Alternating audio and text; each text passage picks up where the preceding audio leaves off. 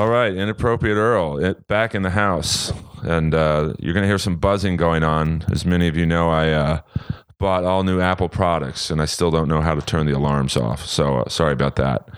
We're not the most professional operation here. But it's a big week for Roast Battle. Season 2 is being taped as we speak right now. And I have on my couch a man I've literally known for 5 seconds. So this is a first for me, but he's the legend of New York. He's the New York Roast Battle champion, and recently beat the Roast Battle Season 1 champion, Mike Lawrence, and he's competing on Season 2. So I know a lot of people want to hear what this man has to say. New York Roast Battle against LA Roast Battlers. Put your hands together for Zach Amico. Wow, thank you so much for having me, Earl. Dude, it's I feel like I'm meeting a superhero because I've heard many things about you. I assure you, my legend far exceeds the actual person. Well, I saw your takedown. I think where you first came to fame is your battle against that really hot girl. Yeah, that was my first battle ever, actually. Now, how did you get roped into that? That lovely young woman is Karen Feehan, and she was dating my podcast co-host Louis J. Gomez, who hosts Roast Battle in New York City, Roast Masters, and he decided to put us together for our first battle. I had been writing for other people for Roast Masters for like a few months at that point. I wrote on the roast of Big J. Okerson they did, and they wanted me to battle. I didn't know who to go against, and I think they put me against her to kind of test my merit. And she, at the time, and she's actually gotten very good, but at the time she did not particularly understand, I think, all the concepts of what a battle was. I think she thought you just said mean things and didn't have to make it funny. And I took her to the ringer. It was tough to watch. Yeah. Not if you're me. If you're me. Out of those 3.5 million views, I think 1.5 million are me laughing to myself at home. Because, I mean, out here when there's a bad battle, it's, or a one-sided battle, it can be good or bad for the crowd. Either they love it or it's like, oh boy, this is tough. So did you get the bug to do it after that? Yeah, that definitely made me want to do it more and more.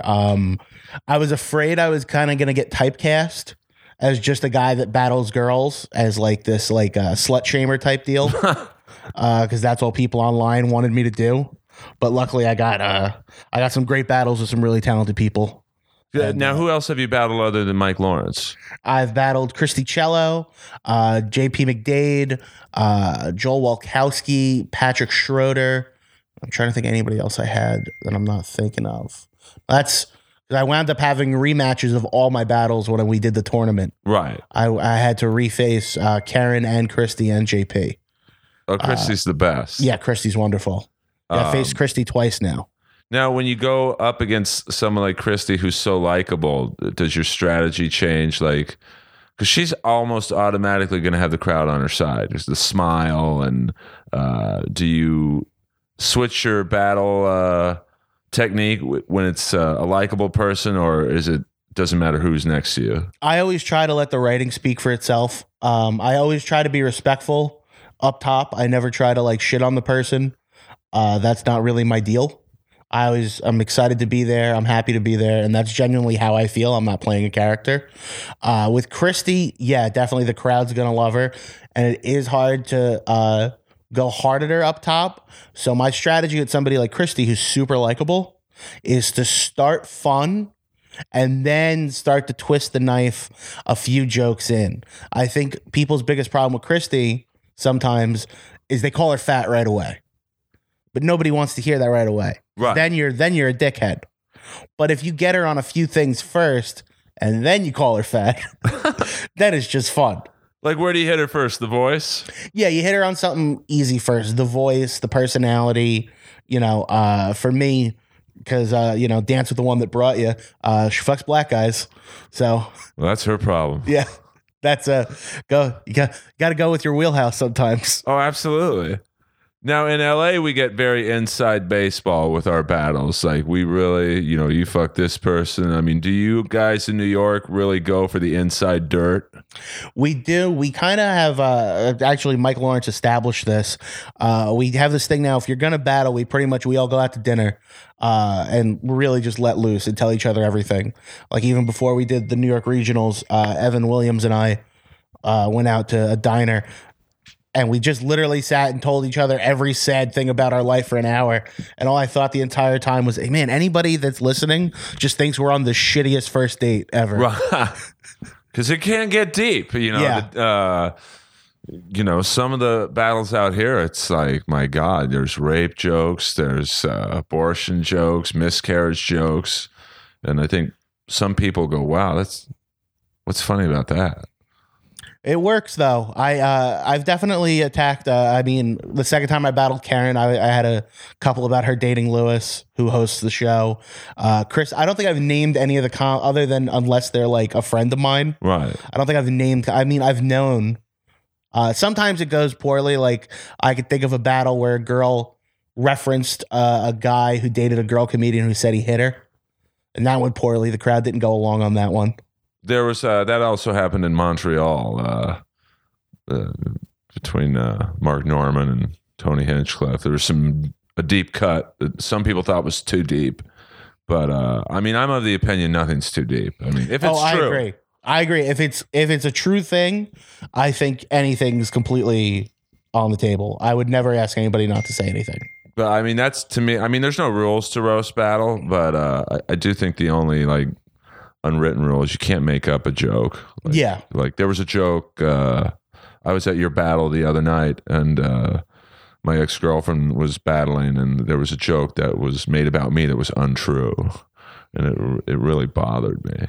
Yeah, that bugs me too, actually. Because it's like I know everyone in the room. It's like, it was something along the lines of I cheated on her and I didn't. And it's like, well, now 300 people are going to think I'm a fucking scumbag.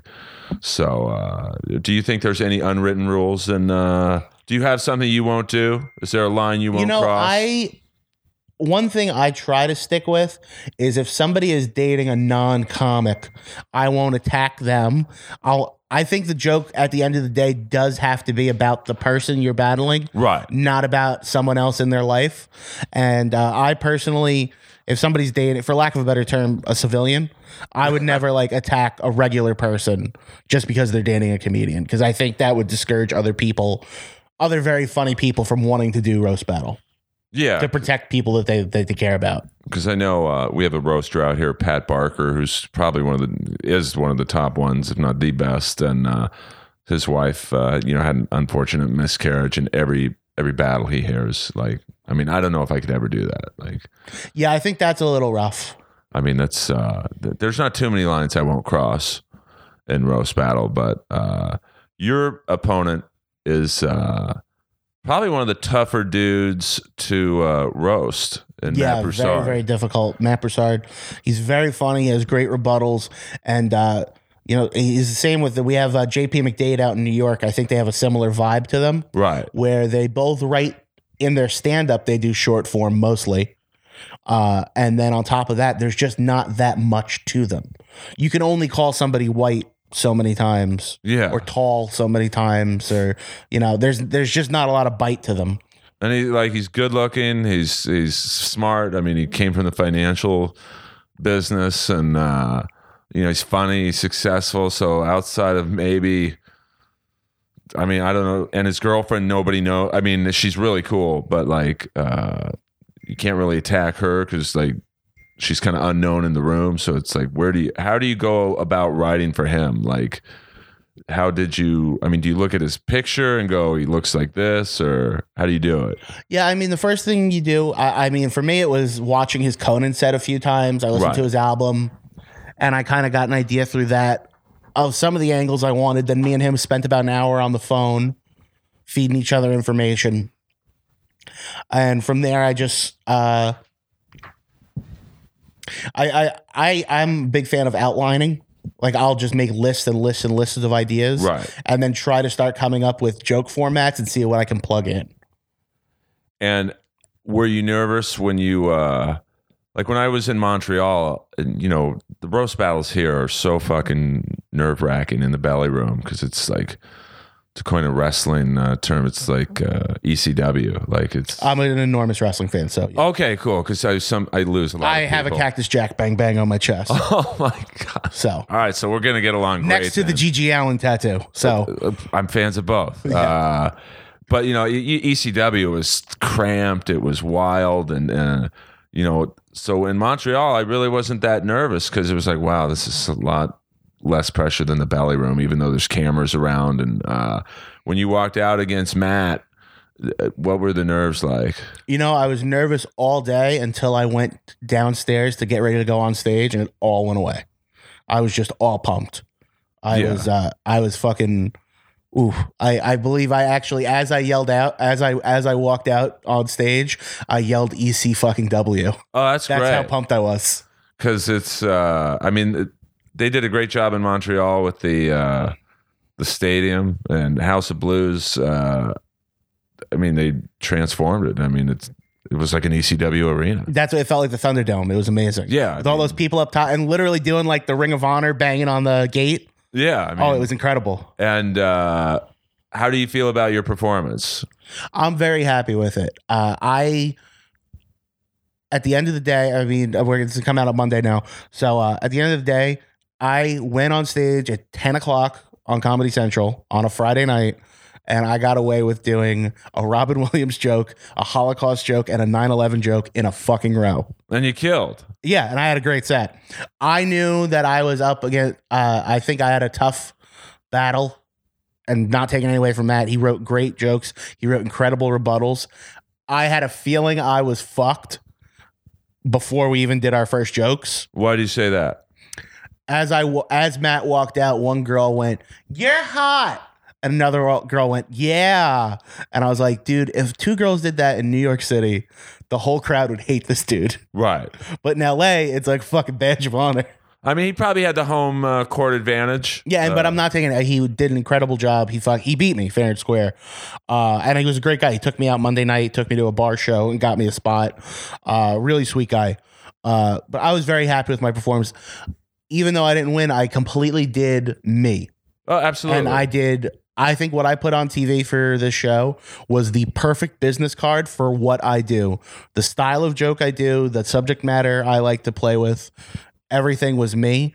So while I may not have won, I feel like anybody who would have been a fan of the shit I do completely can latch on to what I put out there. Oh, for sure. And like, you know, winning or losing, it's all about putting on a good show to me, and you guys did. So whatever happens after this season, I mean, I'm assuming you might.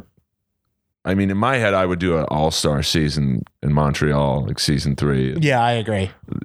But who knows? I mean, and I'm sure win or lose, you're going to be at the top of the list because you're watchable. I mean, it was a really fun battle to watch. Yeah, and I think something Jeff told me, because prior to this one, I come out. I for this one, I did my hair up. I have big Liberty spikes. That was crazy. I've never, and I do that for me. Like that's just a way I go out.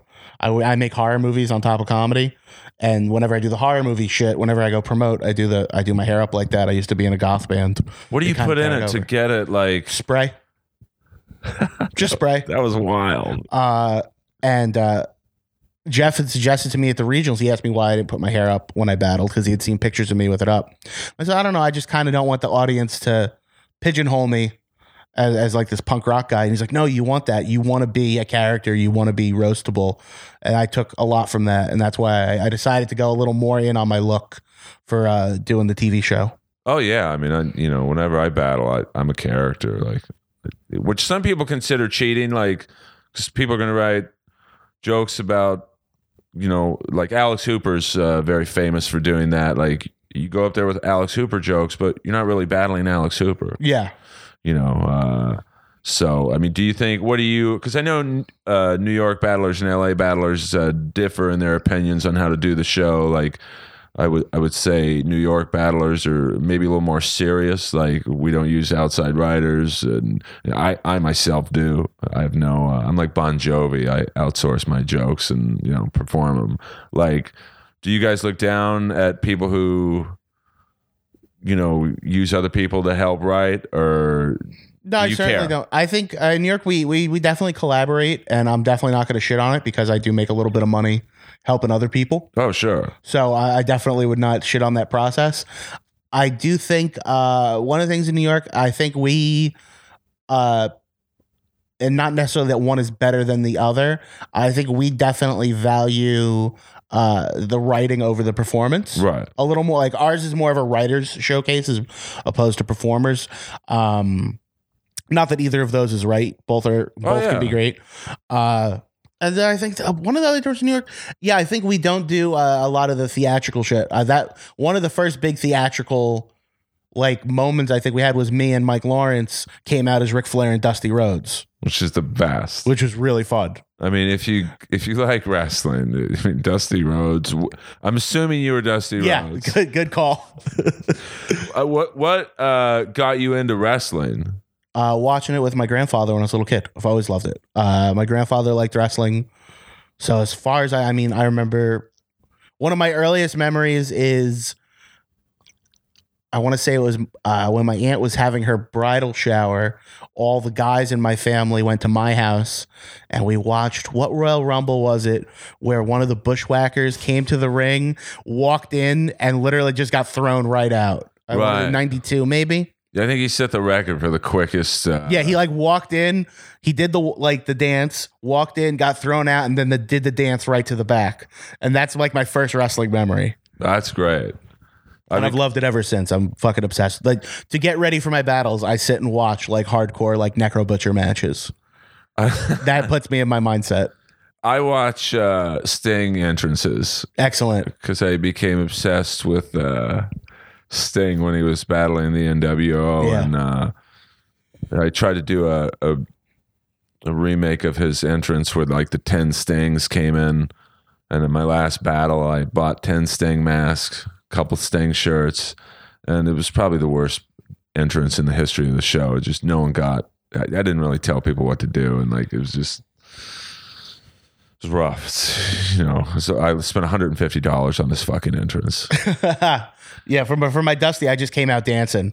I was trying to get Yamanika Saunders to come out of the audience and dance with me. Well, I thought you were going to get her as Kamala. That would be great if she came out with the moons and the fucking... Slightly racist. But yeah. It's crazy how racist wrestling was when we watched it. Oh, yeah. People were surprised Hulk Hogan was racist. It's who were Hulk Hogan's black friends? The guy in chains, the guy who danced with a parrot. Yeah. I mean, but I never his rich friend's butler. As a kid, I never really was oh, Virgil's kind of like a slave. Oh, absolutely. And Kamala was. And then how about this? So why was he named Virgil? I don't know. Because he was in WWF, and Dusty Rhodes' real name is Virgil. Oh, wow. Oh. So they named their slave after Dusty Rhodes. So then he goes to WCW to join the NWO. What do they name him? Vincent. To say fuck you to Vince for naming him Virgil in WWF. That's crazy. They were basically this is how much we hate you. We're gonna name our black guy after you. I mean, there's so many racist characters. I mean, Kamala was just some unkempt savage. Couldn't How about speak. Colonel Parker bringing Harlem Heat to the ring in chains when he won them? I mean, and these guys I wonder what these guys think when they're doing this. Even when Tony Atlas was Saba Simba. Yeah. You must feel awful inside. Yeah, it had to be a little demoralizing. But I guess the money's good and and I guess maybe if that's the only spot you can get, Junkyard Dog. I mean, soul crushing to be that character. Yeah, I mean, this is one of the first times now when you have the New Day. This is literally the first time we've had black characters for a long time who aren't either one of two things, which is either militant and angry, or man, they just love to have a good time. Yeah, I mean, I don't really watch this era of product. I can't get into it. I like the Wyatts. I think they're good. They kind of remind me of characters from back in the day, but there's no storylines. It's just rushed. Yeah, it's definitely rushed. I think they put out too much content. I think that's the biggest drawback now is they have too much TV time to fill. There's people. I love Kevin Owens. I followed him since I followed him on the indies for years, so I'm just happy to see him do really well. Right. And they just brought in one of my other favorite wrestlers as a writer, and he's doing really good. Who? Jimmy Jacobs.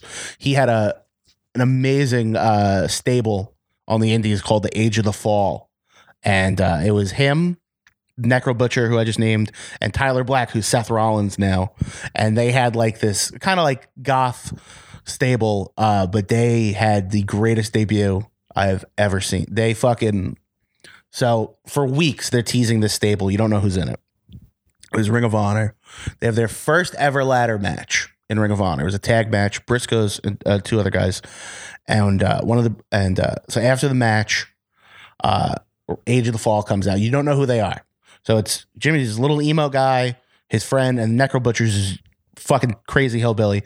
Necro Butcher has his forearm and fist wrapped in barbed wire. Real barbed wire. Comes out, blows one of the Briscoes' heads open, right? I mean, just kills him. They take the thing the belt hangs from in the ladder match, string him up from his feet, and bring him to the ceiling.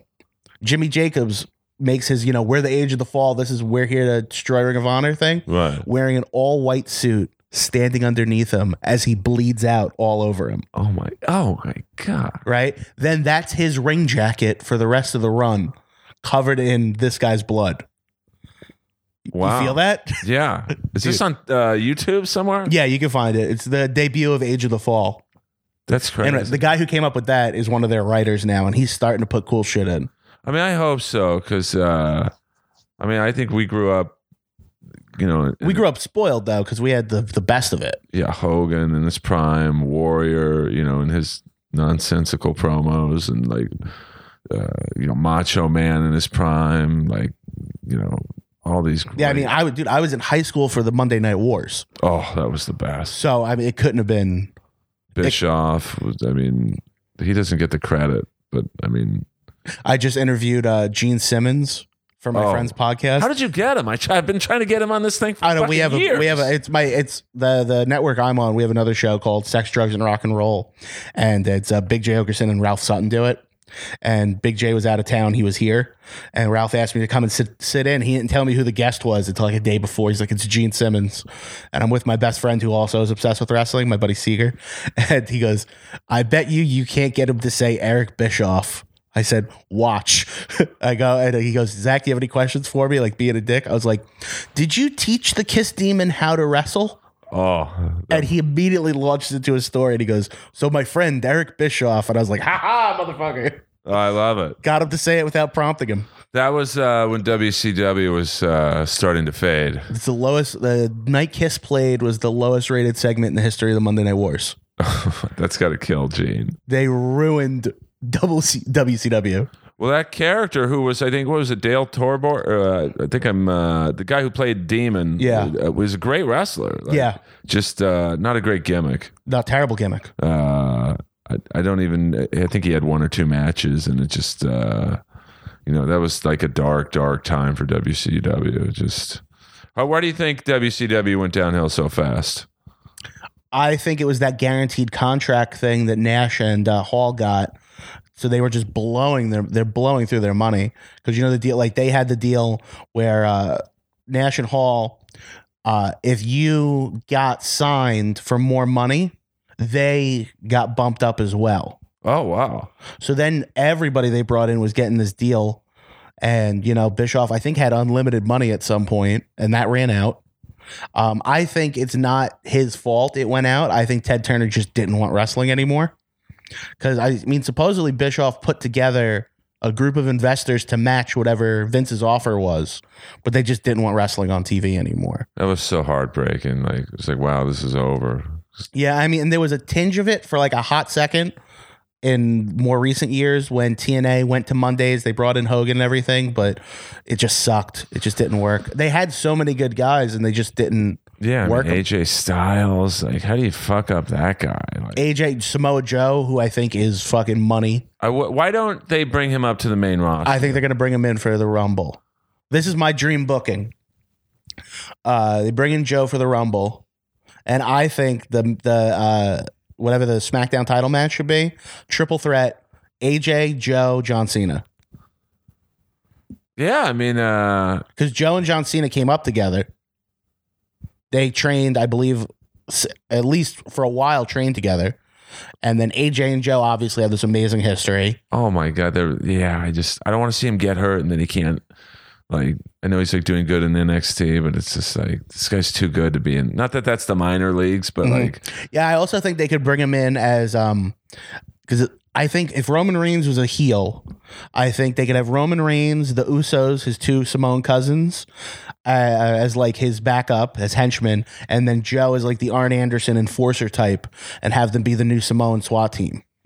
now, why do you think Roman Reigns has never? I just can't get into him, and I don't know why. Like, he's got a great look. His wrestling's pretty good. Yeah, I mean, he hits good moves. He hits that big, that razor's edge, the sitting razor's edge thing.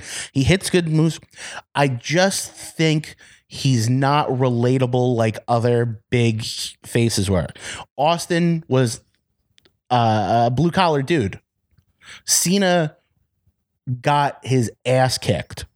Right. Like, people forget how many times, JBL killed Cena. Like, Cena was covered in blood so many times in all these feuds. Or Cena would get his ass kicked.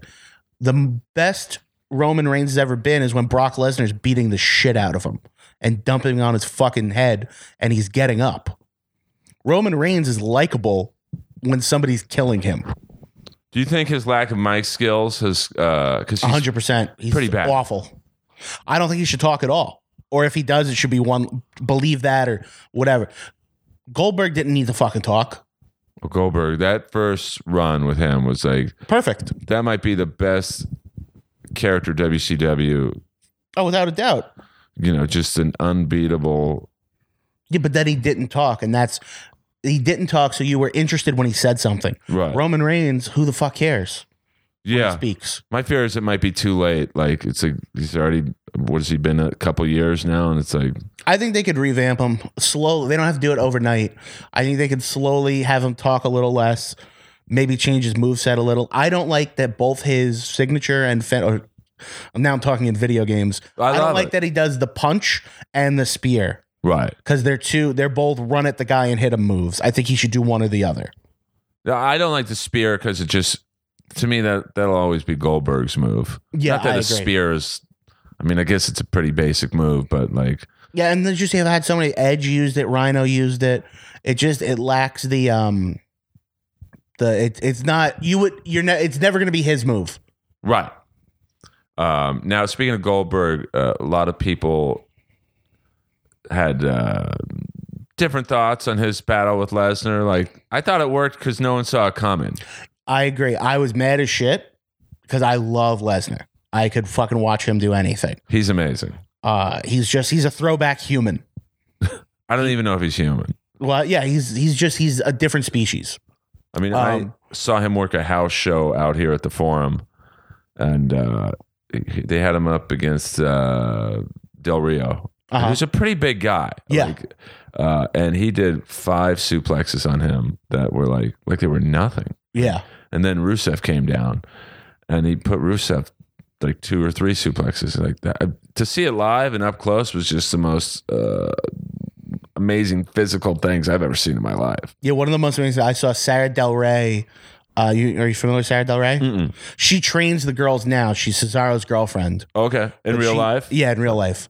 She's never been on TV. She was like the baddest bitch on the indies. Not too tall, wide hips, decent looking, but just a fucking machine.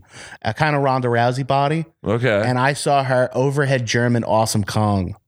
Oh, I love Awesome Kong. But I mean, Awesome Kong looked twice the size of her, and she launched Awesome Kong across the ring with this, like, just popped her hips and threw her.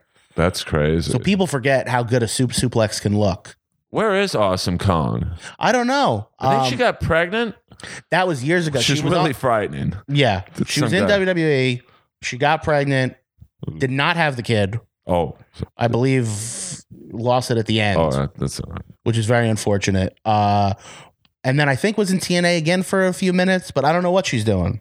That's too bad she never really got a proper run. Yeah, I agree. I think she could have done really cool stuff. Now they have the Samoan girl on the roster, but she doesn't do it for me.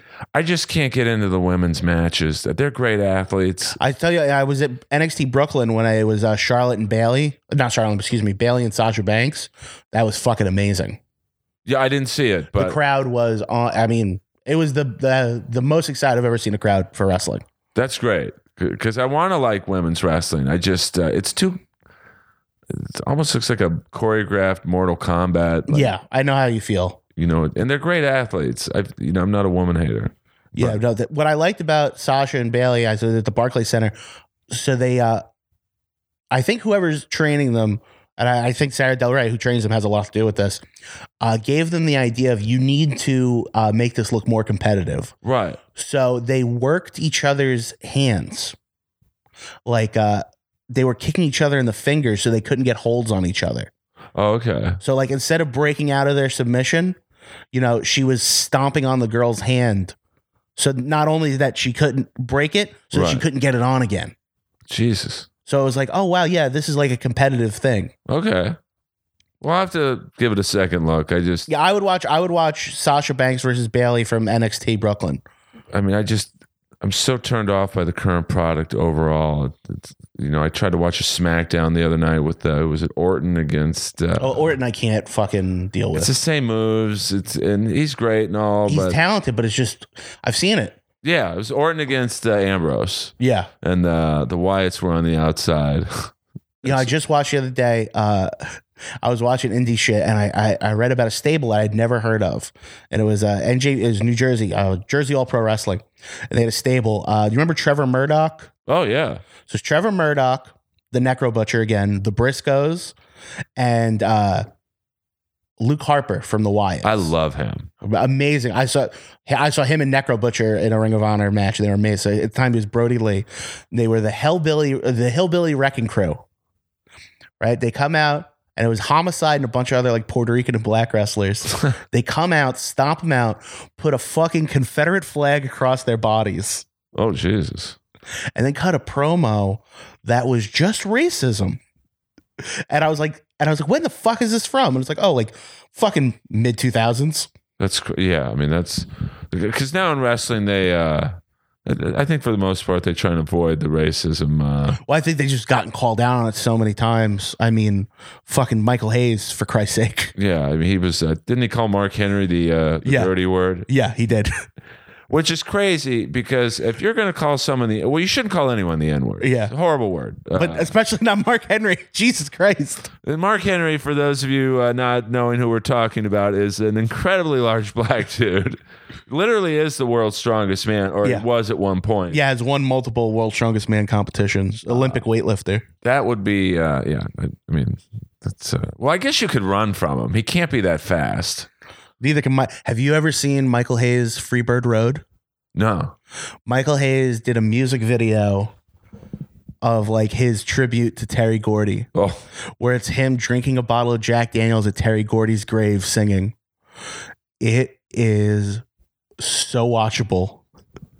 it's, geez, you feel so bad for these guys. Because I mean, anybody, not only do you have like your body's beaten up, you've been through addictions, you have to assume all your friends are dead. And you have no Even money. if you you're broke, even if you made it to 60 something, if you're a wrestler, all your friends are dead. Yeah, for the most part. Like when I used to co-host with Piper, every person we talk about was dead. Was he cool? I've heard nothing but Ari said he was great. Was Piper cool? He was amazing. I mean, I cried more, on the day he died, he was supposed to come over here.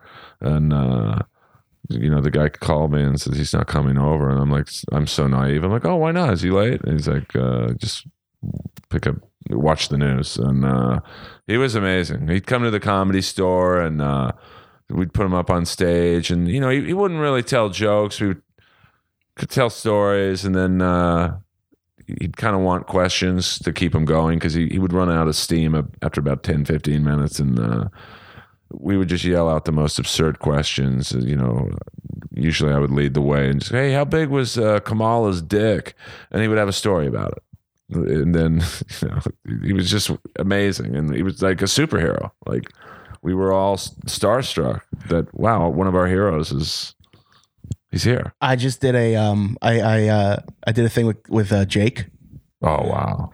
I was doing a comic because I make horror movies with a company called Troma. They make like low budget horror movies, and I was going out to this comic book convention with them because we have a movie coming out, and I said to the guy running, "Hey, I'm going to be here for the whole weekend. If you need me to host anything or anything, put me up because I want to work." He goes, "Yeah, do you want to moderate Jake the Snake's Q&A?" Oh my god. And I was like, "Fuck yeah!" I couldn't be more excited. So I get that. I guess Jake did not want a moderator. Oh, he wanted really? to just do his thing. And I know he does the one-man show, spoken word at comedy clubs kind of thing. But so it's a fucking comic book convention in a hockey arena in Elmira, New York.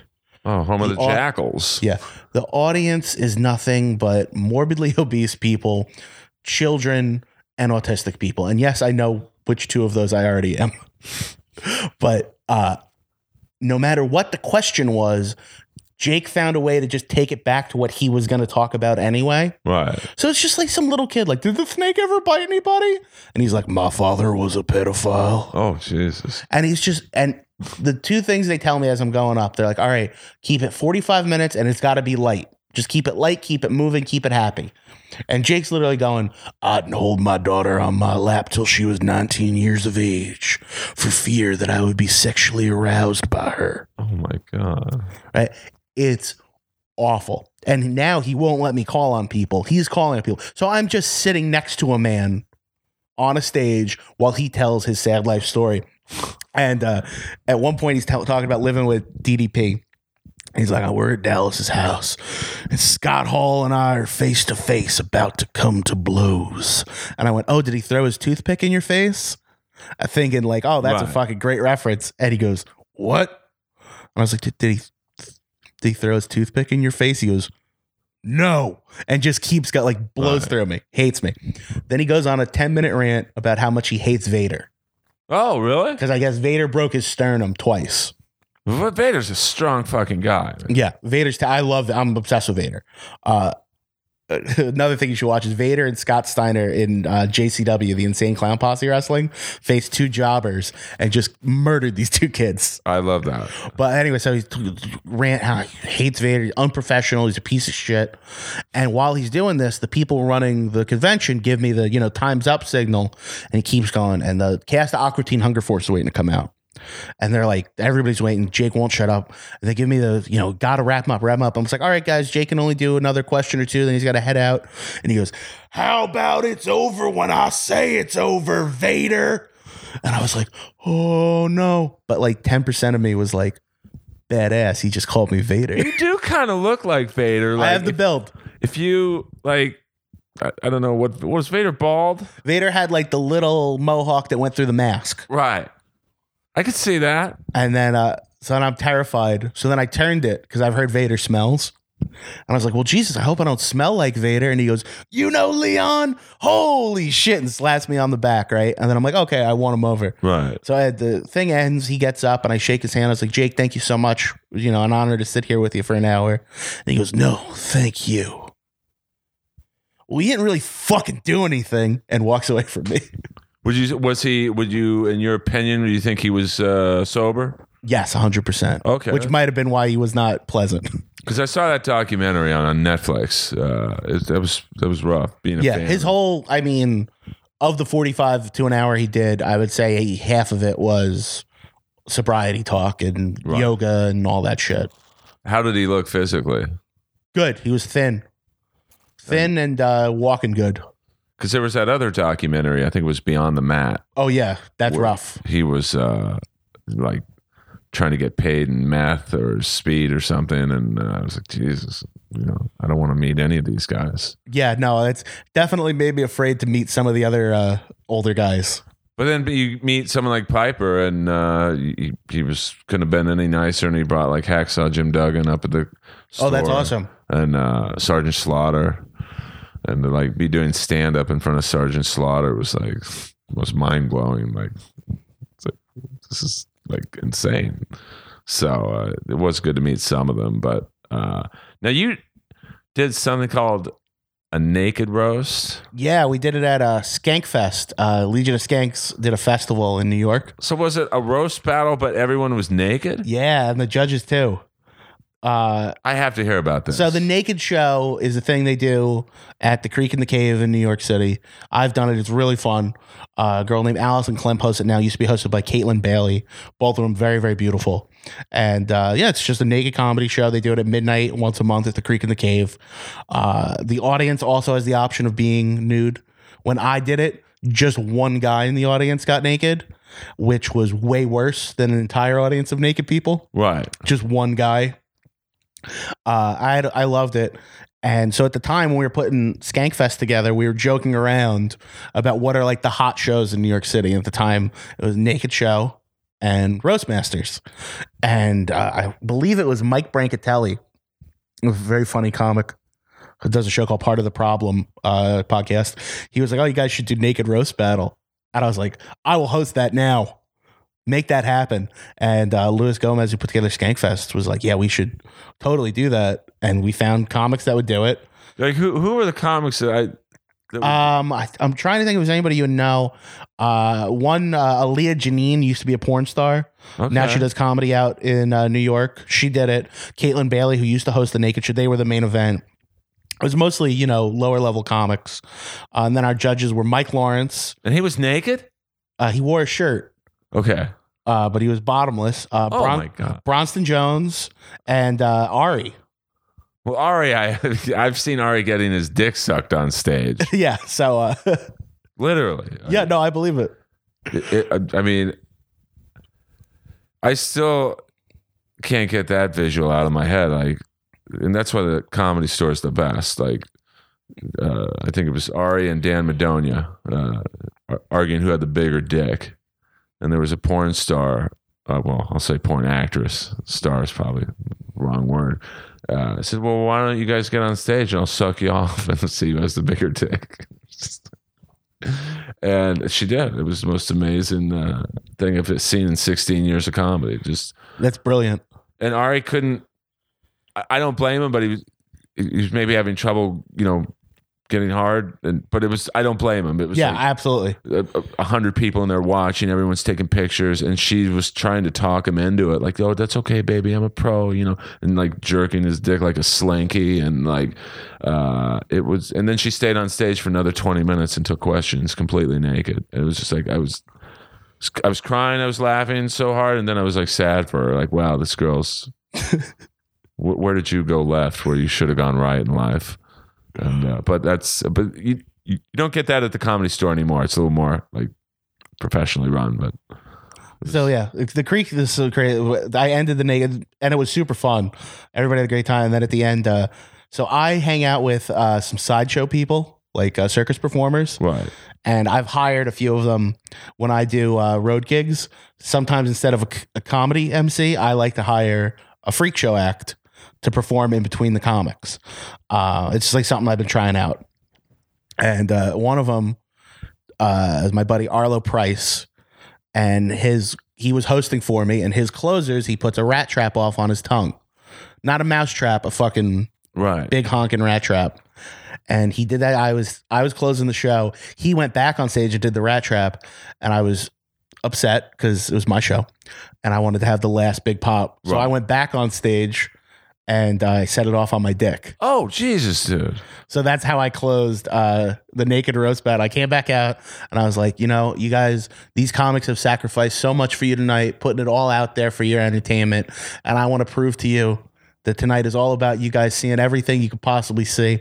And I fucking closed off a rat trap with my dick. It was the loudest I've ever heard a room get.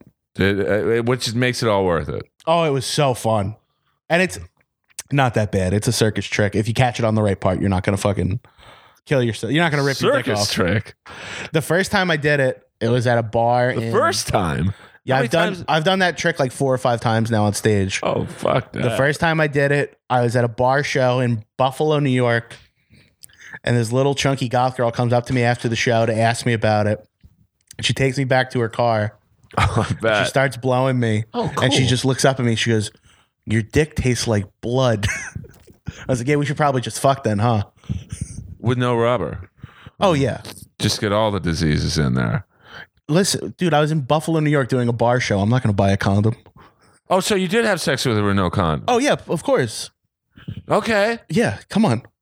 Well, I mean, I'm not saying I've never done that, but like, I mean, did the thought of maybe disease come into your head or not really? Not at that point. Okay. 2013. That was 2013. That was a wild year for the kid. Good for you, man. I like to see comics. It's not an easy job getting laid sometimes. Yeah, I mean, unless you look like Matt Broussard, you got to really work it. Sometimes you really got to work for it. Now, do you find roast battle has affected your comedy? Like, I find when I'm on stage now, especially when it's at the Comedy Store, people almost want me to roast them, and that's not really my thing. Yeah, I'm a storyteller comic, so it's a weird transition for me. A lot of my bits are like over 4 to 5 minutes. Right. And people do want me to do like more one-liner shit. I have been heavily influenced lately. People told me that I should start taking some, because I always think to myself, oh, I did this bit in a row, I did this joke in a roast, I can't reuse it. Right. But there's nothing in my head saying, oh, I can't reuse that in my act because it's my joke. I wrote it. So now I'm slowly starting to incorporate some of my older roast jokes and incorporate them into my act, like using them as punches in my stories. Now, do you? When do you go back to New York? I'm leaving tomorrow morning. So today's Thursday, Friday morning. And what's going on when you go back there? Just more stand-up shows? More stand-up. I'm bad. I have the belt right now, the Roast Masters title. So I'm defending my belt on February. I think it's the 6th or 7th, whatever the Tuesday is, February 6th or 7th against Eli Sayers, who's very, very funny. He was on the New York Regionals episode. He's going to be my first challenger for my my title. I don't want to give it up. I want that belt. I know it's. I mean, the belt out here, everyone wants it. Yeah, that championship. But the first day I had it, my girlfriend came home because I stay up all night and she works in the morning. And she came home from work and she found me asleep with it. I had it on the pillow next to me. I like went to bed with the belt. Yeah, it's a big deal. Like, you know, like Alex Hooper's the champ out here, and like we all want to beat him, and like he beats everyone for the most part. And I don't think people realize how important the title is. Oh yeah, it feels. I love having it. Like I brought it out here just in case they told me to have it for the taping. Right. They wound up not wanting it, but I take it everywhere with me. Yeah, and like, do you get everyone challenging you now? Yeah, everybody I think wants. I think everybody wants that belt.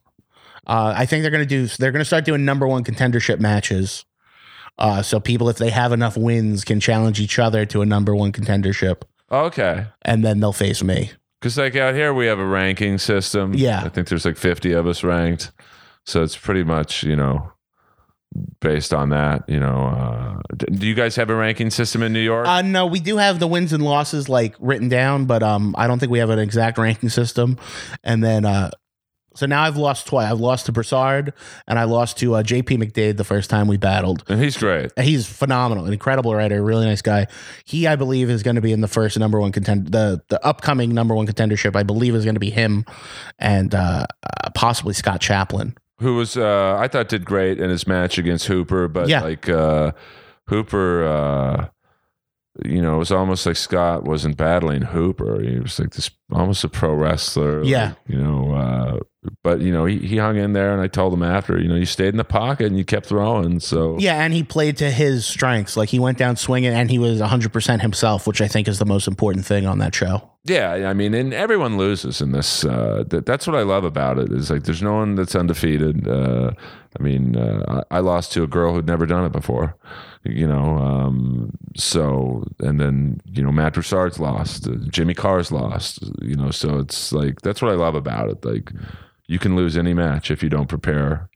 Yeah, or if they catch you with a good rebuttal, it can turn the entire crowd around. You know, yeah. Like one great line, no matter how good you do, there's knockout shots that you're never gonna come back from. Especially in a 1-round tournament. Yes, for like Sarah Tiana got me on the first joke in Montreal, and she's awesome, and I love her. But I was just, it's hard to play catch up in a 1 round. 100%, yeah. But in 3 rounds, like I've seen guys bomb in the first round, or girls. and they win because they just, you know. Yeah, that's how it went with me and Christy. I lost my first round. My first time I battled Christy, I got beat pretty good in the first round, and I just hung in there.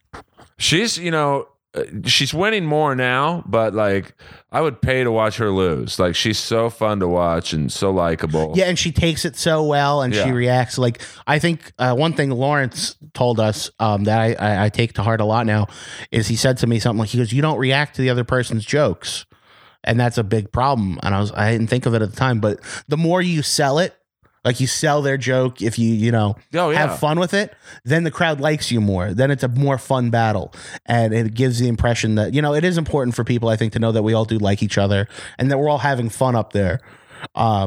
It's the same as, you know, why is it more fun to watch Cactus Jack and Terry Funk? Because you know they love each other, Yeah. and they're punching each other in the fucking face.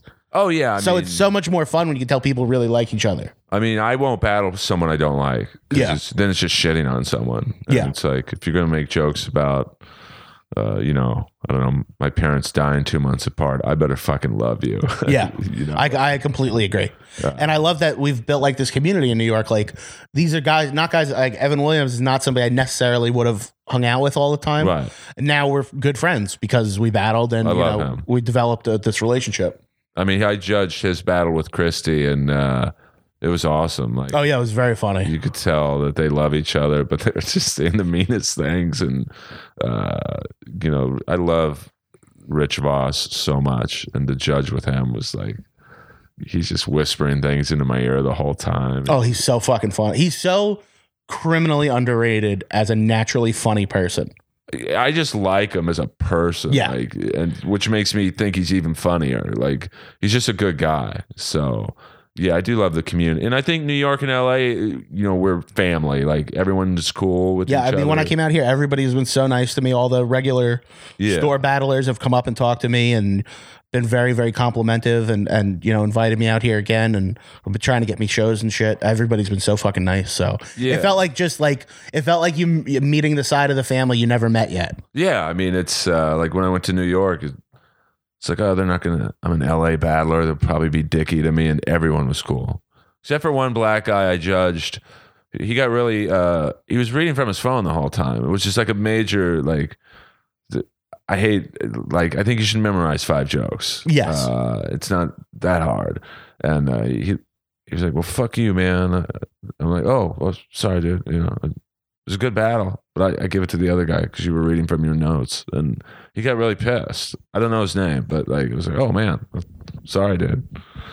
People wonder, it's fine. What do you think about this? People, I'll see tweets and shit, and I've heard other shit. Why do you think there's not a lot of black guys that do well as far as the battles?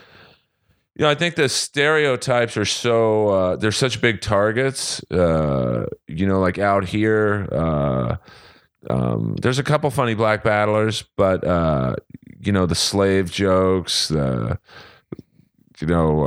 depending on what they look like. We have one battler out here who's great. His name's Albert, and he writes for WWE, and he's great. He's black, but he looks. He's dark skinned, but he looks white. And so they bring him out to the Carlton dance, and so he embraces the stereotypes. I think a lot of them don't embrace, like, they don't prepare for the slave jokes that are coming, or I don't know. That's a good. I don't know why there aren't more great black battlers. Because I feel personally, what I've seen, at the battles at the stand and at they also do one at New York Comedy Club. I feel that a lot of black guys try to improv a little too much. Absolutely. I think they try to go off the dome a little too much, because that's a big thing I got from my viral video. Because my first battle, I didn't know to memorize, so I have the paper in my hand. Oh, that's all good. I mean, and I'll still get tweets and comments and shit from people that watch the video and be like, "Yo, man, you know, roast's supposed to be off the dome piece, son. You can't be going up there with your jokes written." And I feel like that sometimes a lot of black comics, they take a pride in being very right. quick off the top of their head. and that kind of fucks them because they don't put enough preparation into it. Yeah, you have to prepare. Like, there's one. A joke about somebody's shoes is never going to be as funny as a joke about somebody's dead family member. Oh, absolutely. There's one battler out here who's probably the only one who can go off the dome, and it's George Perez. And he could come in here right now and roast both of us with, like, he's just amazing. I can't do it that way. I mean, I probably over prepare and write hundreds of jokes, and most of them are horrible. But Yeah, I have a difference. I do. I'll write almost just a few more than I need, but then I spend a lot of time workshopping them. right, So, like, I know Mike will write a fucking 100 jokes. all good. I'll write 10, but I'll spend days working on those 10 where I take words out, put words in, Right. change it up, say them out loud. Like, see if I can add something like alliteration or an extra tag. Like, to me, it's all about workshopping the ones you love as opposed to writing a shitload. But that's everybody's different. Oh yeah, and that's another great thing about the show is like there's no right or wrong way to do it. Me personally, I write more rebuttals than I do jokes. Like if I were ever to roast you, I wouldn't really write jokes about you. I'd be like, what's he going to say about me? And then, which some people think is cheating, like using rebuttals as an actual joke. But Yeah, but everybody has a style. yeah, because I'm not a great joke writer, so I figure I know where I'm going to get hit in most battles. Yeah, and then when you do a good rebuttal, not only do you get the laugh, but you own what they said. Yeah. And it takes the sting out of their joke. Yeah, it's a twofer. So, I mean, like Mike Lawrence's jokes are like amazing. And like, I remember in Montreal the first day, he was like, hey, let me go over your jokes with you against Tom Ballard. And Tom Ballard's like amazing. A lot of people thought he beat Jimmy Carr in the untelevised season we did. And Mike loved my first joke. And then the next 10, he was like, you sure about those? Like, yeah, I was. He's brutal, man. So if you're going to go over jokes with Mike Lawrence, be prepared To have your fucking feelings hurt. Oh my God. It's like, this is the first day. I'm nervous, but I'm happy to be in Montreal. And I'm like on such a high. And then it's like, when he said, are you sure about those? I'm like, oh, yeah, I guess. So yeah, he's a legend. And how was your battle with him? Like, Super fun. It was good because he knew he was leaving for LA. He hadn't battled since he did the tournament. So I took it as a huge sign of respect, and I really appreciated that he would battle me. It was a ton of fun. People had a blast. I think people were excited to see us because that was right after I had won the New York belt. And so it was like a champions versus champion kind of thing. People were super. I mean, the room was fucking electric, and it was really, really fun. now, were there other battles that night? Yeah, there was 4 undercards. And how did those go? They went good. They got progressively better. Right. I think maybe the one before us or the one before us were 2 girls that bombed their tits off. Because they'd never done it before? Yeah, I want to say. Do you find that happens a lot where like people look at your YouTube video with like 3 million views and go, oh, I want to do this now? I get a lot of people that come up to me at the battle and they're like, this is their first battle. And they come up to me and they're like, I watched your YouTube video and like, I want to do that. And that's why, I do that. And some people get it, some people don't. I think the most important thing is if you bomb your first one to do it again as soon as possible. Absolutely. Because then it takes the stink off of it. Yeah, I mean, I tell people all the time who have a bad battle out here, just ask Moses right now for another battle. So Yeah. Because at the end of the day, I think, at least in LA, like if the battle's good, people half the time don't remember 10 minutes later who won. Like, Yeah, 100%. as long as it's a good battle, people are like, I don't think they care who wins. They just want a good show. Yeah, they just want to be entertained. But a bad battle, they'll remember for 6 months. Yeah. And I can imagine in New York, a bad battle's remembered harsher than it probably is out here. Yeah, I think we're pretty competitive. We do take it pretty. You're right before when you said we are pretty serious about it. We take a lot of pride in it having the best joke or having the moment of the night or whatever. Oh yeah, and we do out here too. I think because we all know each other so well. We're all friends, so it might be a little friendlier of an environment. There's not too many mean-spirited battles. Yeah, I can't say that there's been too many, and I can think of 1 or 2 that I've seen. Saw one guy run out of the room crying, Really? which was pretty brutal. But he came back and battled again. He did okay another day. But I think one or two, or times people have asked to have because we tape all ours. We're actually not doing that anymore. We're just going to put the only 2 battles that are going to go up are going to be whatever the main event was, and they're going to pick the best of the 3 undercards. Okay. And that's going to be what goes on YouTube now. But a few people have asked to have their battles taken off because they thought something was too personal that was said, which I completely disagree with. But Well, you know what you're signing up for when you. Yeah, I agree. I think if something's going to hurt your feelings that bad and it's not your friend that you can have a rapport with to see how it's going to be handled, you probably shouldn't do it. Yeah, I mean, because it is, you know, if you're battling someone good, no stone will be left unturned. Yeah, absolutely. It's like when Mike Lawrence went against Ralphie. Uh-huh. You know, it was like Ralphie, who's an amazing comic and just an amazing dude. He probably should have been a little more prepared for, you know, maybe divorce jokes and stuff like that. Yeah, I think so. Absolutely. That was pretty. That last shot of his face when the sirens are going off and he just looks fucking flabbergasted. Yeah, I mean, to be in the room too, it's like, man, this is tough. Yeah, I was with Mike when he wrote those. Or when he was in the process of workshopping them. Right. Me, Mike, and a few other comics were all sitting together. And fuck, that fucking the hardest part of Ralphie's divorce is getting the ring off his finger is such a perfect line. Yeah, it's like there's no rebuttal. Like Mike's jokes are, you know, he leaves you almost nothing to hit back on. And like the joke he did about your wife left you. You lost to that fan on Last Comic Standing. All that. I'm only making fun of your weight because it's the only thing you've never lost. That's brutal. Your wife left you 6 months ago and got half. If she would have waited another 2 months, she would have gotten everything. Oh, yeah. Like, oh my God. That's like a fat joke and a divorce joke. Yeah. Like, so, and Ralphie's great, but he just. Yeah, those multi-layered ones are real motherfuckers. Like the when it diverges and you think it's a joke about one thing. Yeah. Like my favorite thing I wrote on when we roasted Big J Okerson. I wrote a set for his at the time current wife. They were going through a divorce.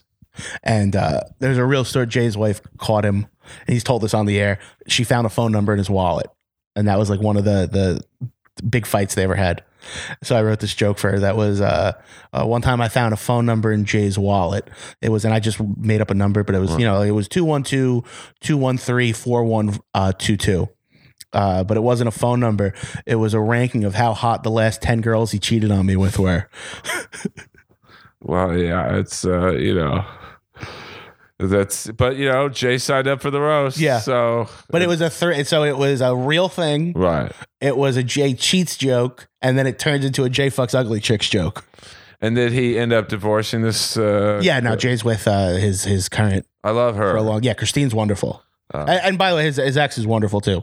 But I actually thought it was really cool that she came and did his roast. Yeah. Like while they were, you know, splitting up. It was really funny. Oh, I can imagine. And she was a surprise. Like she wasn't on the dais. They announced her from the back of the room. Oh, I love those surprises. It was really funny.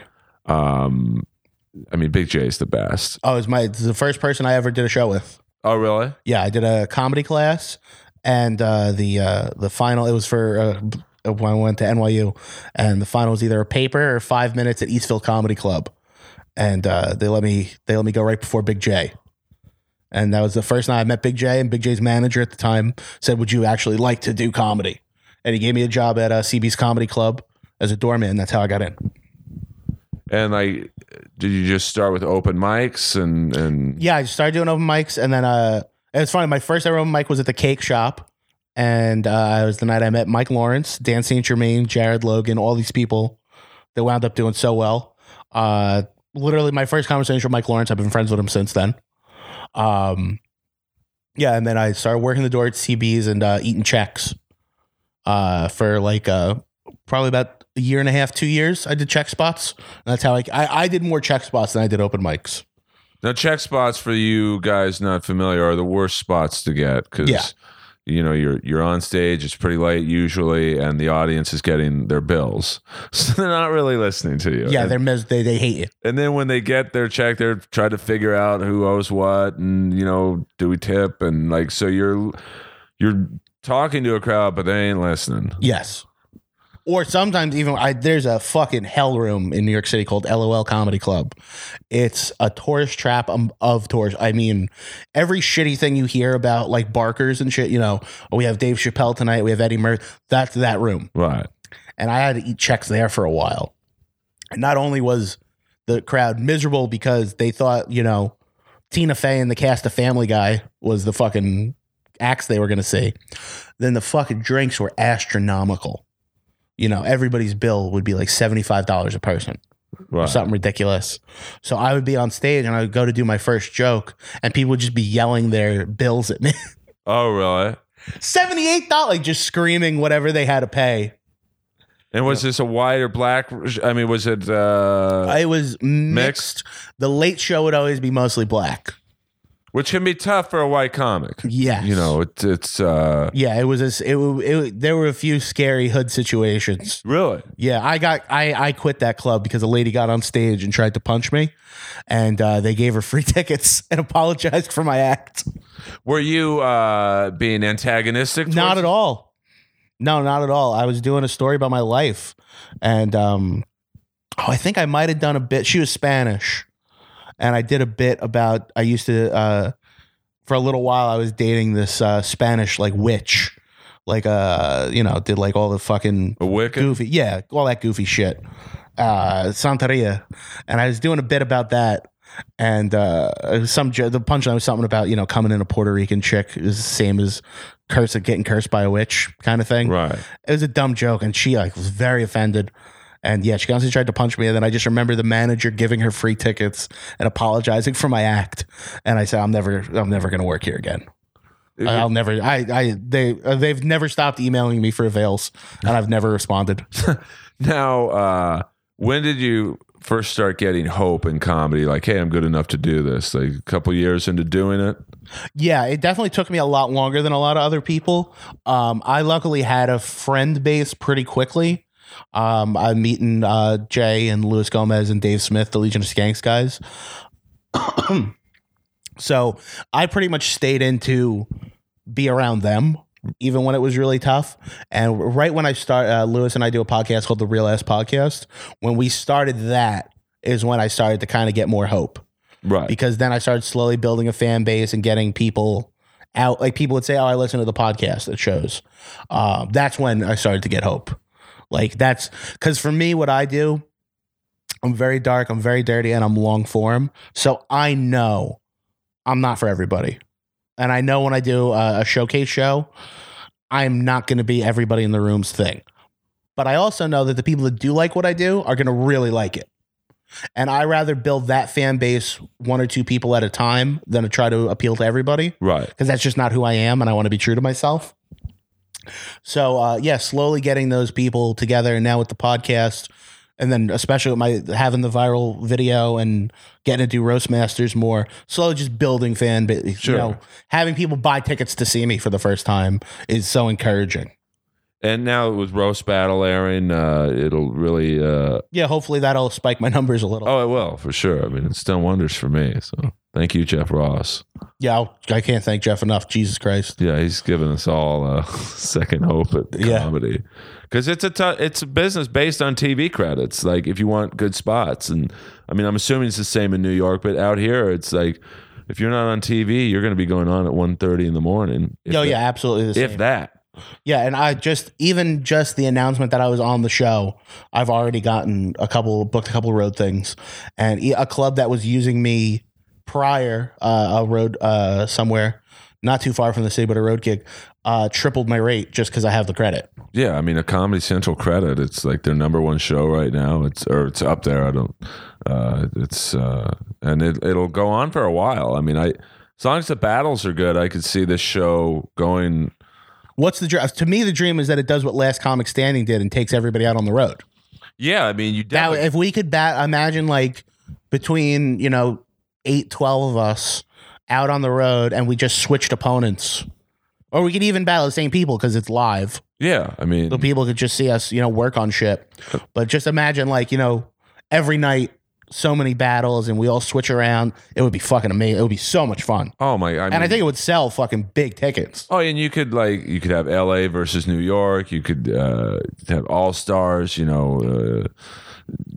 think it's got a lot of legs. Yeah, I mean, because what was it? Yo Mama went 6 seasons, and that was pretty Dumb. Yeah, I mean, they weren't stolen jokes, but I mean, Yo Mama jokes are pretty like generic, and so I mean, I think these jokes are so original that we do, And because our shit is so personal, where the audience is learning about us. So they connect with us more than if we were doing generic material. You look like blank fucked blank. right? They're actually learning about our lives and like learning about who we are as people. And like, I think they get a connection with us more. Yeah, and most of us are likable. I would say. Most of us. Yes. There's a few who aren't. Yes. I won't say who, but you'll see them on season 2 of Roast Battle. Some of them. Yeah, absolutely. I like to get cryptic in my. I'm not a very shit talking person. I like to almost throw out these Jake the Snake. There's only 1 or 2 people I don't like in this world. I don't like to directly say it.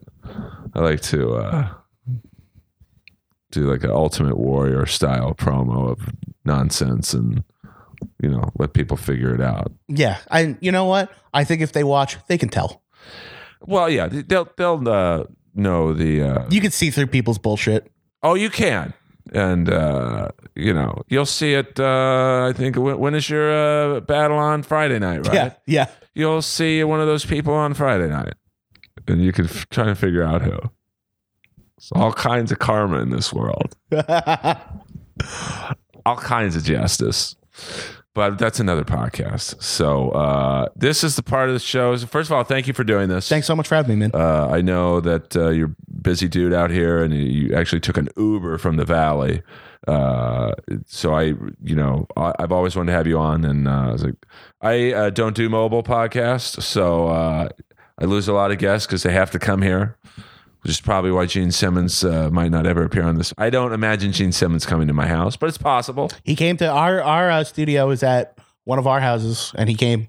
I mean, I hold out hope. I see his son Nick at the gym every day. Yeah. Hey, if you would like to have Gene come on and not talk about anything interesting and just plug his fucking casino for an hour and a half, you live that dream. But I would go deep with him because I'm such a Kiss fan. Like, I'm a huge Kiss fan. Like.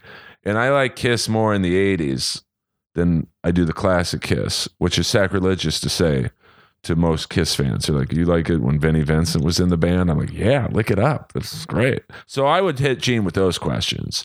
And I asked him about playing a hermaphrodite trying to kill John Stamos. Yeah. What was that? Trick or Treat? Or no, what? No, that was another one. I'm going to fuck up the name, but he was impressed I knew.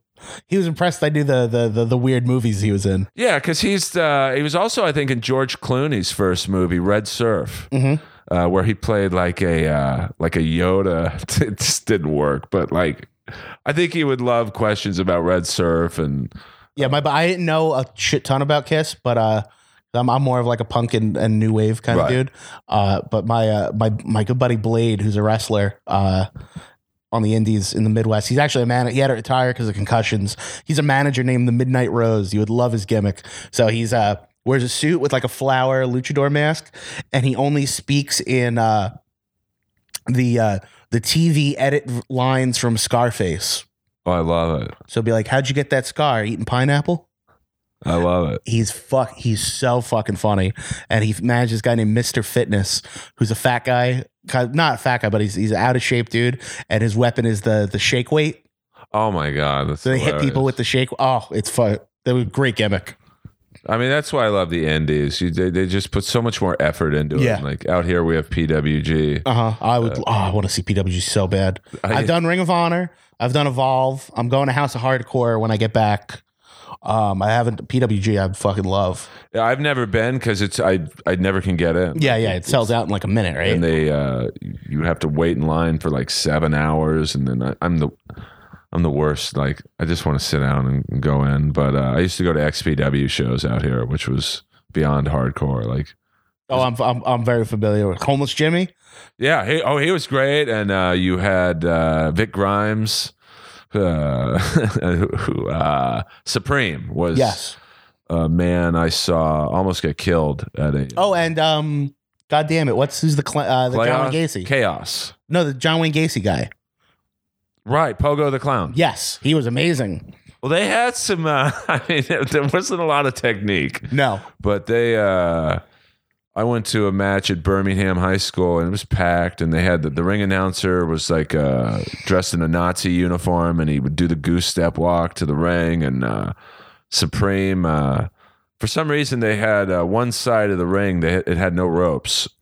So they had Supreme get up on this, probably 50-foot ladder, and the ladder was really not working properly, and he fell onto the side of the ring that had no ropes, and he was down for like a half hour because his ribs hit the edge. Jesus, from really high up, and the girl next to me was crying, and I'm like, "What's wrong?" He's like, "That's my husband."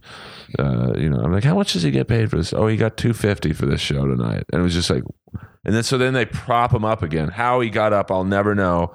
They put him on a ladder that's even bigger, and the stunt was to tip the ladder over, and he was supposed to hit this table full of light bulbs and barbed wire, and so they push him over. He overshoots the table and just hits the concrete. It's just like, man, this is crazy. Yeah, I can't remember. I've done thumbtacks. When I was in I played a goth band, and I used to go a little wrestling crazy. So I've done thumbtacks. Those suck dick. They How do you get them out? What? How do you get them out of your Pick them out. Thumbtacks suck. I've done a few big concrete bumps. I'm covered in like Sabu scars from cutting myself. I have Triple H forehead. Oh, not really. When you look deep, I have a couple real good ones from scissors. Oh, fuck. Yeah, and I've done that. And then I did a pro wrestling movie called RumbleCon that my friend directed, and we had all indie wrestlers come. And I did like the staple gun and all that shit, which is staples are nothing. Staples, you could do staples, trust me. Fuck that. It's a quick pinch. But the thing that sucked, I took a big splash on concrete from this guy. His name on the indies used to be Lucifer Darkside. Now I think it's King Jeter. But at the time he's a 489 black kid.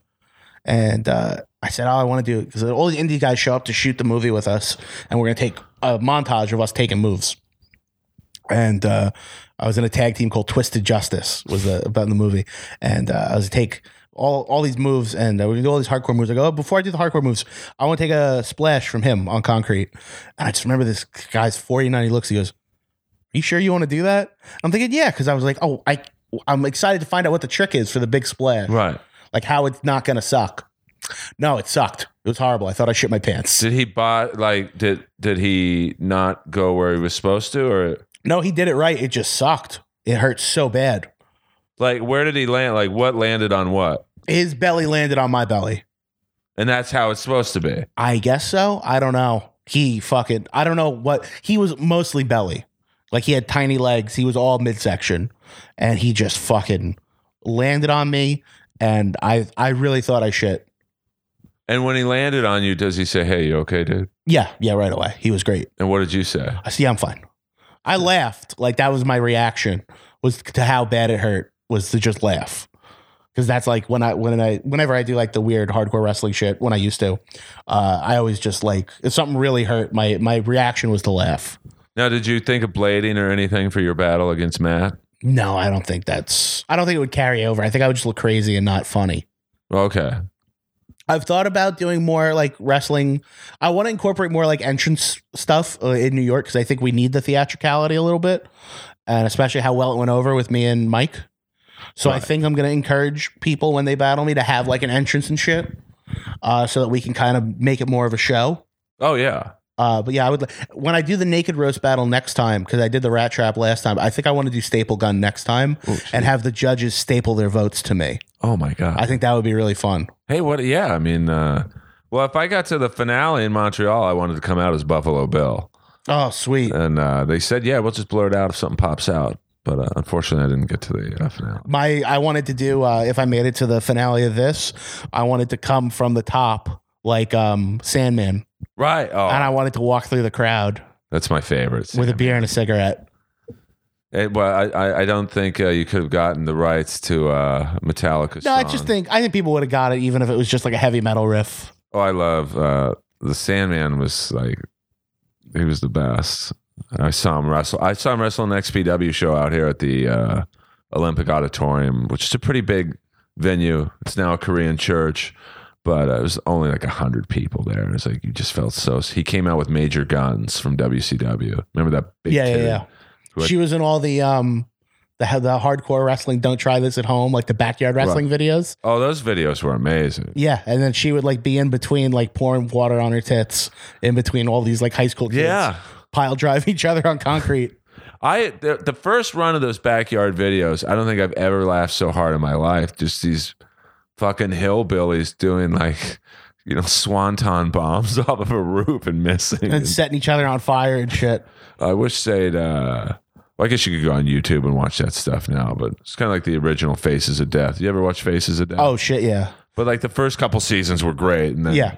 There's actually a Mexican version of Faces of Death called Traces of Death that at no point attempts to be because Faces of Death always has this thing where it's like, well, this is for medical, this is a documentary on death, and there's the narration. And Traces of Death is literally just footage of car accidents and murders set to death metal.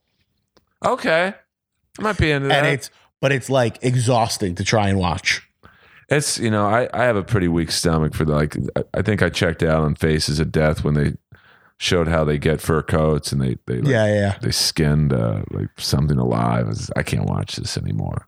But I mean, I can barely watch hardcore matches when the blood starts flowing. Some of those Japanese matches are like burning barbed wire. Yeah, my favorite match of all time is Necro Butcher Samoa Joe. And where was that, in Japan? No, that was IWAMS. It was right after Necro had won King of the Death match. Joe had just won this big strong style tournament. And they have it's my favorite match. There's almost no weapons. The only weapons they use are a chair and the guardrail. But it's a fucking barn burner. Like they swing for the fences. Joe kills him. I mean, he explodes him off the apron and doesn't pop him over. So Necro just lands on the top of his head on the floor and leaves his head in blood. Oh, Jesus. And then Joe powerbomb. So Joe puts the guardrail in between the second and third and power bombs Necro on it. And completely misses, just hits the back of his head on the guardrail. I mean, that was like what was crazy about XPW was like, like they didn't seem like they practiced the moves. It was like almost improv danger wrestling. Yeah, it's just my only qualm, like the CCW stuff is like too violent for me now because of like the cinder blocks and shit, and it's just like I just want, like, I'm happy Dean Ambrose got to the big dance. Right. Sammy Callahan was there for a minute, who I love, but I feel like these guys. I feel like there has to be a conversation at some point where it's like, where is this worth? How much we're shortening our careers? Right. Yeah. For this, because we're not going to make it to WWE if we continue to do this. Because they don't really, WWE, they don't really do the violent matches. No, not at all. I mean, unless Seth Rollins is injuring people. Yeah. Why do you think he's so dangerous in the ring?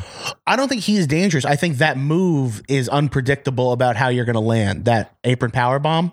I mean, because that's what he got Sting with. That's what he hurt Finn Balor with. And didn't he hurt one more person with it? Well, he probably did. I know he broke Cena's nose with the knee to the face. God, that was fun to watch, though. I mean, Cena's nose. I'll give Cena this. That's a tough bastard. Yeah. Oh, absolutely. People don't give Cena credit for some of the beatings he's taken. I mean, to continue the match, to finish the match. With your face fucking askew. I mean, I'm a big Sting guy, so I was a little... Yeah. It's like, come on, man. The guy's fucking 56. Yeah, I think they should just retire the buckle bomb. I don't think it's worth the danger because I don't think it looks good. It doesn't look like it hurts that bad. You're landing on padding. Right. Like, nobody thinks those are hard. We've seen George Animal Steel fucking eat them. Yeah. Like, and for the injuries that people are getting to the how effective it looks, I think Kevin Owens' apron bomb looks a lot better. Right. No, it does. But those moves are scary as shit. The apron moves that everybody's on the indies now, because the apron's the hardest part of the ring. Oh my God. Yeah. I mean, I was just, that's when I checked out though, when they fucked over Sting, and just like, there's no way Triple H should have been the guy to. Yeah, that didn't make sense in the long run. I don't think it paid off. And also, I don't like the Triple H. And as much as I think Triple H has gotten a lot better. I mean, I thought his match with Daniel Bryan was amazing at WrestleMania 30. But I feel like he's kind of made himself the Attitude Era guy when he never was. Right. Like he has that image of, him and Undertaker and Shawn Michaels. And it's like, you're not one of those dudes. You never were. You weren't Bret Hart. You weren't one of these guys that carried the company. No. You're the guy after. Right. When all those guys were out. I think, to me, the most criminally underrated, I think Raven deserves a lot more credit. Yeah, he was great. For what he did for wrestling. I mean, he was the top non-NWO heel in WCW forever. Yeah. He was ECW. Oh, absolutely. I think that's the biggest problem when they do all the revisiting ECW shit, is Shane Douglas and Raven don't get the credit as the guys that were the company. I love Shane Douglas. Yeah, because they always say, you had Taz and Sabu and RVD. Those guys wouldn't have been shit if they didn't have Raven to fucking be the company, or Shane Douglas to be the bad guy of the company. And then Steve Corino as well was the bad guy. Yeah. And I think they've rewritten ECW history so much that you forget who actually was. When you rewatch the pay-per-views, those were the guys drawing money, either because people wanted to see them or they wanted to see them get beat. Yeah, I mean, Shane Douglas's promos, like, incredible. He meant them. Like, oh yeah, like when he's shit talking Ric Flair, and like no one's gonna shit talk about Ric Flair. Yeah, and, like Shane Douglas was like, this guy's a fucking dick, and but I think he burned bridges with WWE. Didn't he come into WWE for a second? And yeah, he was in the he had a skateboard. It was him and Johnny Ace. And it didn't, like, I think he shit talked McMahon in real life, and it's just like, yeah, he did. He made poor business. It's so funny because him and Foley trained together, right? And you just think about two different paths. Yeah, playing the game right and playing it wrong. Yeah, because now he's probably doing those autograph signings, and it's pretty sad. And Ric Flair's such a cocksucker about as much I love Ric Flair, because I know Shane Douglas, I think, worked at Walmart for a while. Oh, and really? Somebody asked Ric Flair in an interview, what do you think about what Shane Douglas said to you? And he goes, oh, you mean the guy that works at Walmart now? Just such a cocksucker about it. The ultimate roast battle. Yeah. What wrestlers do you think would be great at roast battle? Well, they're all dead for the most part. I mean, let me see. The Rock. Yeah, 100%. He'd be great. I actually did one of my first roast battles was against John Morrison. Oh, cool. He was a little in over his head, not because it was me, but I told him, hey, it's a pretty rabid atmosphere, and just be prepared. Did you do a joke about Batista fucking his girlfriend? I did. Yeah, that's my boy, Earl. He did a joke about my ex cheating on me. And it went over pretty well. And I was like, yeah, well, at least she didn't fuck some guy named The Animal. And his eyes were like, you fucking bastard. But, he was a little overwhelmed because he's like, Earl, I've been in WrestleMania. I know what I'm doing. And I'm like, yeah, but this ain't WrestleMania, man. It's different. The energy's like... I can't imagine what 50,000 people is like in an arena, but in the belly room, like when it's packed in there... it's a special energy that is just unmatched. Even though one girl, we had a situation a couple months ago where a girl wanted to battle in front of Mike Lawrence, and she kind of skipped out on the room and then reported us to the fire marshal. I think I don't want to say her name, but she might be a New York comic. I think she moved to New York to do comedy. Her last name rhymes with Cable. I don't know her, but I'll figure it out. Yeah. I'll tell you. I don't want to, of course. I don't want to be online bullying, but the crowds are, and this show I did at the Stand, the roast battle was a great energy. It was different, but the Stand was same, about probably seats a little less than the belly room. Stand, I think it's supposed to be an 80 seater. Yeah, but I think they pack a little more in. But it's the same when that room's full and then when it's hot, there's nothing like it. Yeah, it was great. I mean, it was completely full for Christie and Evans' battle, and the judges, were like Big J and who's this short, muscular guy? Aaron Berg. Yeah, he's great. He was great, and Rich Voss, and Jeff Ross came in, and Patrick Milligan. I love. Yeah, he's great. He could be a wrestling manager. Patrick used to run websites for wrestlers. Oh, really? He ran thosedamndudleys.com. And he ran Fat Chicks with Hardys. He used to run a website that was just pictures fat girls posted of them with the Hardy brothers. And it was like a joke website. It was really funny. All right, well, if you're in New York, go to the Stand. Yes. 20th and 3rd. Yeah, I mean, Patrick Milligan runs it. He's the best. And Zach does a lot of shows there, right? Yes. And any shows coming up? Yeah, I'll plug my my battle with Eli Sayers beginning of February at the Stand. I want to say it's either the 6th or the 7th. I apologize for not knowing the exact date. But if you just go to the Stand's website, it'll be on there. It'll be free.